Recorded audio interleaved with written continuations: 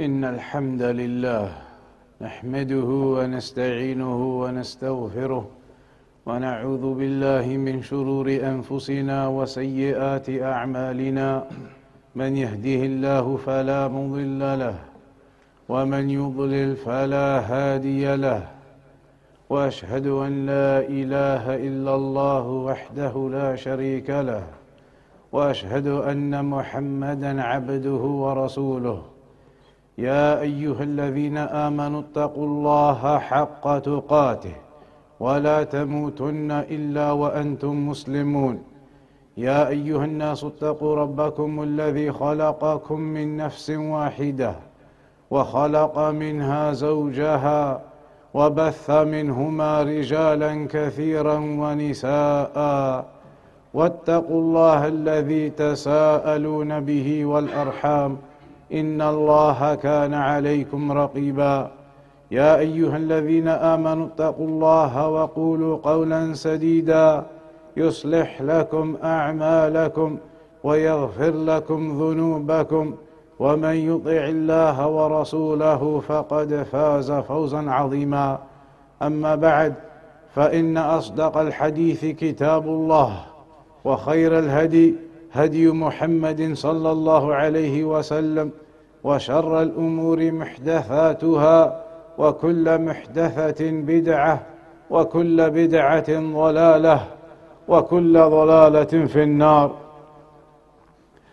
أيها الناس، اتقوا الله تعالى واعلموا أن الله سبحانه وتعالى أمر بطلب الرزق وشرع له طرقا مباحة، كما أنه أمر بالإنفاق وشرع للإنفاق طرقا مباحة ومشروعة، منها ما هو واجب، ومنها ما هو مستحب، ومنها ما هو مباح. والواجب على المسلم أن يطلب الرزق من الوجوه المباحة ويقتنع بها، ولا يتعداها إلى الطرق المحرمة. لا يحمله حب المال على أن يقتحم الطرق المحرمة للكسب، ولا يغتر بما عليه كثير من الناس.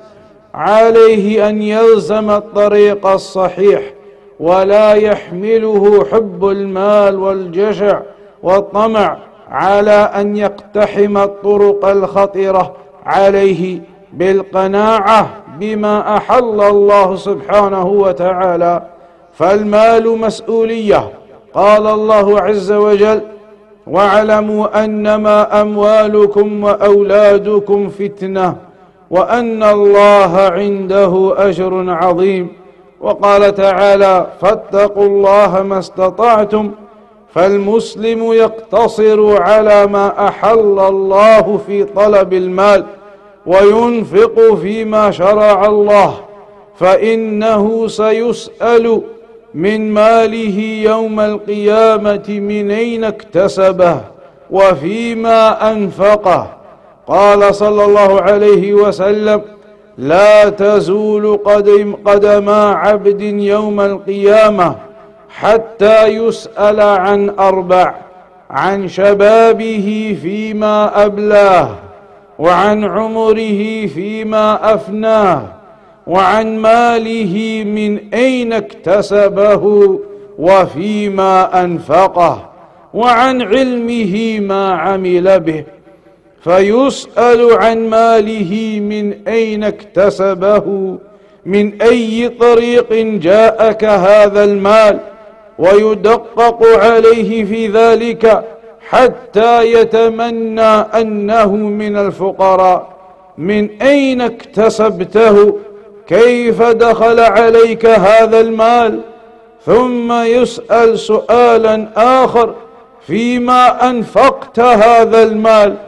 أنفقته على هواك شهواتك، أو أنفقته في طاعة الله وفيما شرع الله الإنفاق فيه؟ وفي الحديث أن فقراء المهاجرين يدخلون الجنة قبل الأغنياء بمدة، لأن الأغنياء وهم صحابة رسول الله صلى الله عليه وسلم يقفون للحساب على أموالهم فيتأخر دخولهم الجنة، فكيف بغيرهم؟ فالمسؤولية عظيمة يا عباد الله. ليس المهم أن تجمع المال وأن تصبح لك أرصدته في البنوك أو عقارات. المهم أن تسلم من هذا المال دخولا وخروجا.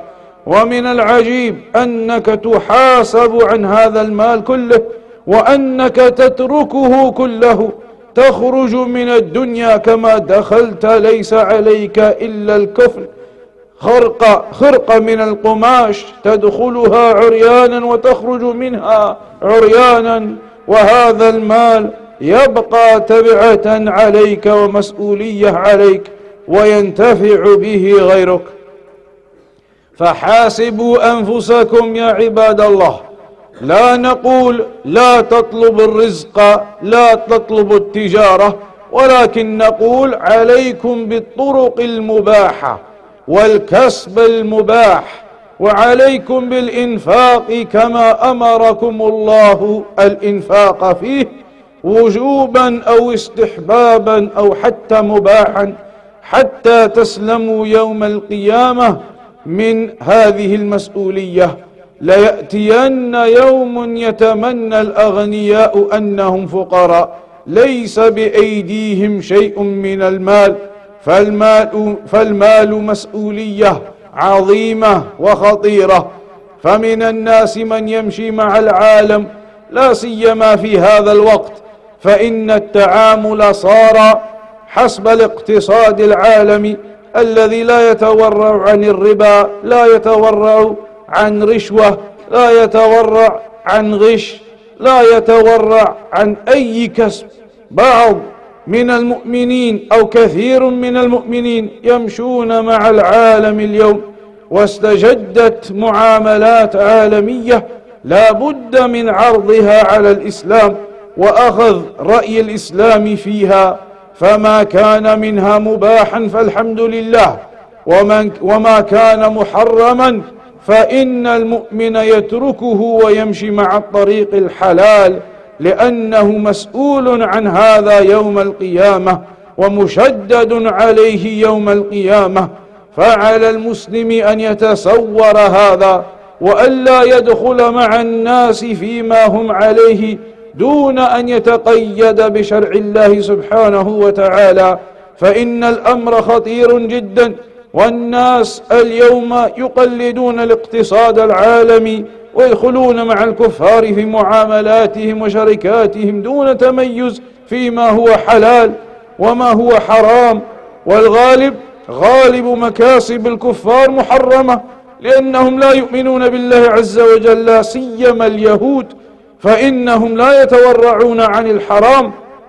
والاقتصاد العالمي في الغالب يصدر عن اليهود، يأكلون الربا، يأكلون السحت والرشوة، صماعون للكذب، أكالون للسحت، هذا في اليهود، وأخذهم الربا وقد نهوا عنه، وأكلهم أموال الناس بالباطل، هذا في اليهود. فلا نمشي في ركابهم ونهلك أنفسنا معهم، بل علينا أن نستحضر العرض والحساب يوم القيامة، وأن نفكر في أموالنا من أين اكتسبناها، وأن نفكر في إنفاقنا هل هو على موجب شرع الله أو على غير شرع الله. ما دمنا في زمن الإمكان سيأتي يوم عليك لا تتمكن من مسؤولية هذا المال وأخطاره، أما اليوم فبإمكانك ذلك، ولكن النفوس في الغالب أمارة بالسوء ومتعلقة بالأطماع. فعليك يا عبد الله أن تحاسب نفسك في هذه الدنيا، وأن تتخلص من المحرمات قبل أن يحال بينك وبين التخلص منها، وتكون طوقا في عنقك. ولا يحسبن الذين يبخلون بما آتاهم الله من فضله هو خيرا لهم، بل هو شر لهم، سيطوقون ما بخلوا به يوم القيامة. فعليك أن تتصور هذا، وأن تمتنع عن كثير مما عليه الناس، وأن تنقي مالك من الحرام، تكون حسيبا على نفسك من الآن قبل أن يحال بينك وبين ذلك. فحاسب نفسك ولا تغامر، ولا يغرنك حب المال وتقليد فلان وعلان عن أن ترجع إلى الصواب. مر النبي صلى الله عليه وسلم بباع طعام، فأدخل النبي صلى الله عليه وسلم يده في الطعام فأدركت في أسفله بللا، فقال: ما هذا يا صاحب الطعام؟ قال: أصابته السماء يا رسول الله، أي المطر. قال: أفلا جعلته ظاهرا حتى يراه الناس من غشنا فليس منا؟ فالغش والعياذ بالله. تبرأ النبي صلى الله عليه وسلم من صاحبه: من غشنا فليس منا. غالب الناس يعتبرون الغش أنه من الحذق وأنه من المعرفة بالاكتساب، فلا يبالي في الغش مع أنه يخرجه من أن يكون من هذه الأمة. ليس معناه أنه يكفر، لكن معناه أنه لا يكون مسلما كامل الإسلام أو كامل الإيمان، بل يكون عنده نقص بحسب الغش. سيسأل عنه يوم القيامة ويحاسب عليه يوم القيامة، وترد المظالم إلى أهلها حتى يقتاد للشاة الجلحاء من الشاة القرناء يوم القيامة، يوم لا يكون دينار ولا درهم يؤخذ من حسنات الظالم فتعطى للمظلوم، فإن فنيت حسناته أخذ من سيئات المظلوم فطرحت عليه وطرح في النار. فالأمر خطير يا عباد الله. لا تظلم الناس في أموالهم، لا تظلمهم في أعراضهم، لا تظلمهم في دمائهم. إن دماءكم وأموالكم وأعراضكم عليكم حرام كحرمة يومكم هذا في شهركم هذا في بلدكم هذا. يقول الرسول صلى الله عليه وسلم في حجة الوداع: ألا هل بلغت؟ قالوا: نعم. لقد بلغت. قال: اللهم فاشهد.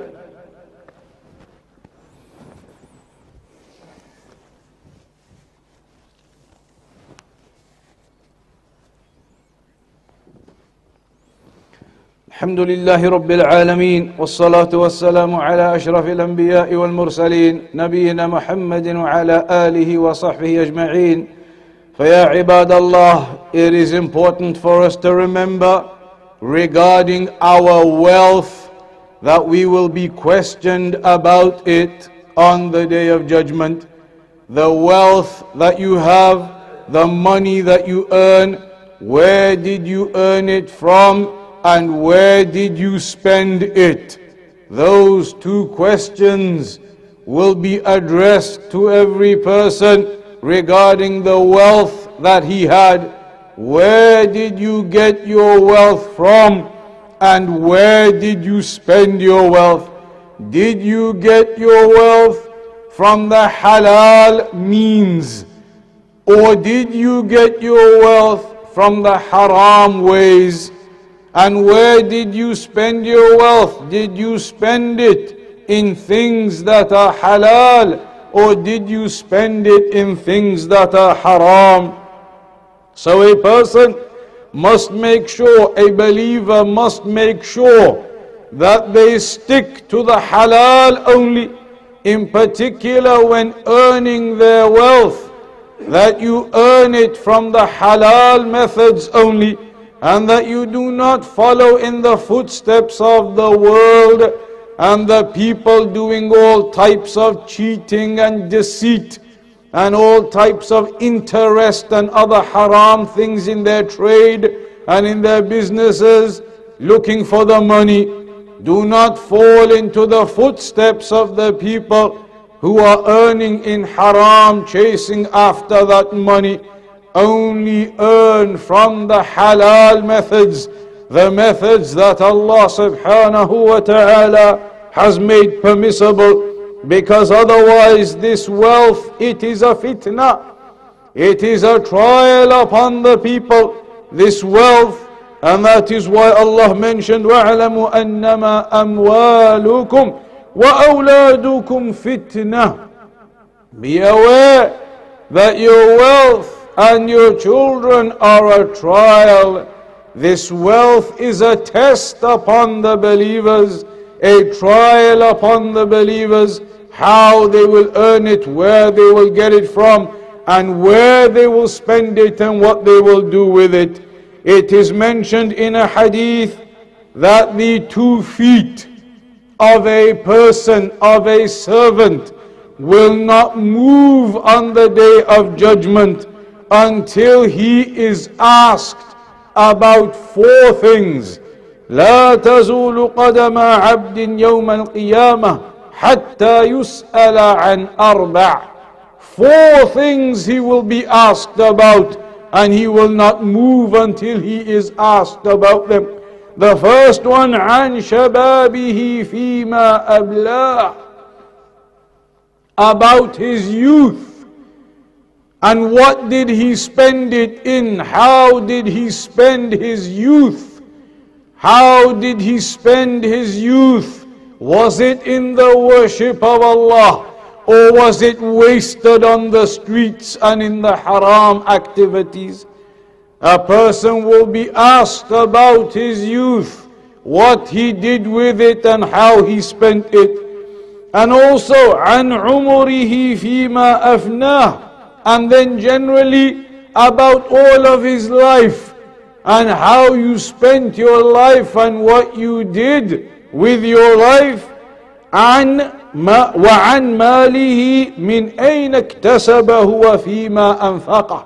And the third one, about his wealth. Where did you earn your wealth and where did you spend your wealth? And the fourth one, عن علمه ما عمل به, regarding his knowledge and what actions he did upon his knowledge. So a person will be asked all of these things to the extent that precise questioning will occur, precisely to see whether all of your earnings are halal or whether you had mixed in some haram in there, allowing the haram earnings to come to you. To the extent that a person will wish that they are poor instead of having wealth. They will wish that they are poor so they do not have to be questioned on these affairs. So a person must take care of this. This is a great responsibility for everyone regarding the wealth, how you earn that wealth and where you spend that wealth.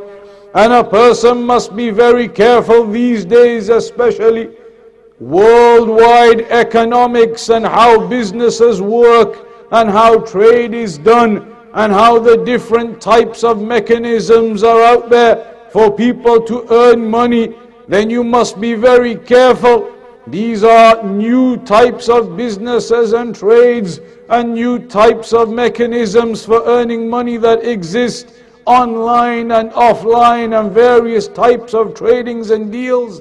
You must be very careful with all of these affairs and check them in accordance to the Quran and the Sunnah to make sure that these dealings and these tradings and these buying and selling and various types of things that go on and various types of business models, that they are all legitimate according to the Sharia and that they are all valid and allowed and halal in accordance to the trading laws of the Sharia. And a person must not blindly follow after everyone else, chasing after the wealth, blindly doing any type of business and trade, not knowing whether these types of business and trade are actually permissible Islamically or not. And in particular the kuffar, their styles of business and their styles of trade, then they are of course not going to be based upon the legitimate methods Islamically. because their interest is only to gain as much money as possible, to take as much money as possible, even if it is haram dealings, even if it is haram transactions. So be very careful not to fall into their footsteps without checking and verifying whether the transactions are halal or not. In the Quran it mentions, وَلَا يَحْسَبَنَّ الَّذِينَ يَبْخَلُونَ بِمَا آتَاهُمُ اللَّهُ مِنْ فَضْلِهِ هُوَ خَيْرًا لَهُمْ. They should not think, those who are miserly with their wealth, that it will be good for them. Rather it will not, and it will be placed around their necks on the Day of Judgment. Because one side of it is where you earn your wealth from, the other side of it is where you spend it. There are certain things that are obligatory for you to spend your wealth in. For a man to spend upon his children, his family, and to spend upon the clothing and the food and the home. Various things are obligatory. To give the zakat annually, there are obligatory spendings in your wealth. And then there are other forms of spending Islamically that are mustahab for you to do. And there are other forms that are mubah and permissible for a believer to spend in. So make sure that where you spend your wealth, it is from the halal. And make sure that your earnings are from the halal. And do not fall into cheating and deception. Do not fall into lying and bribery.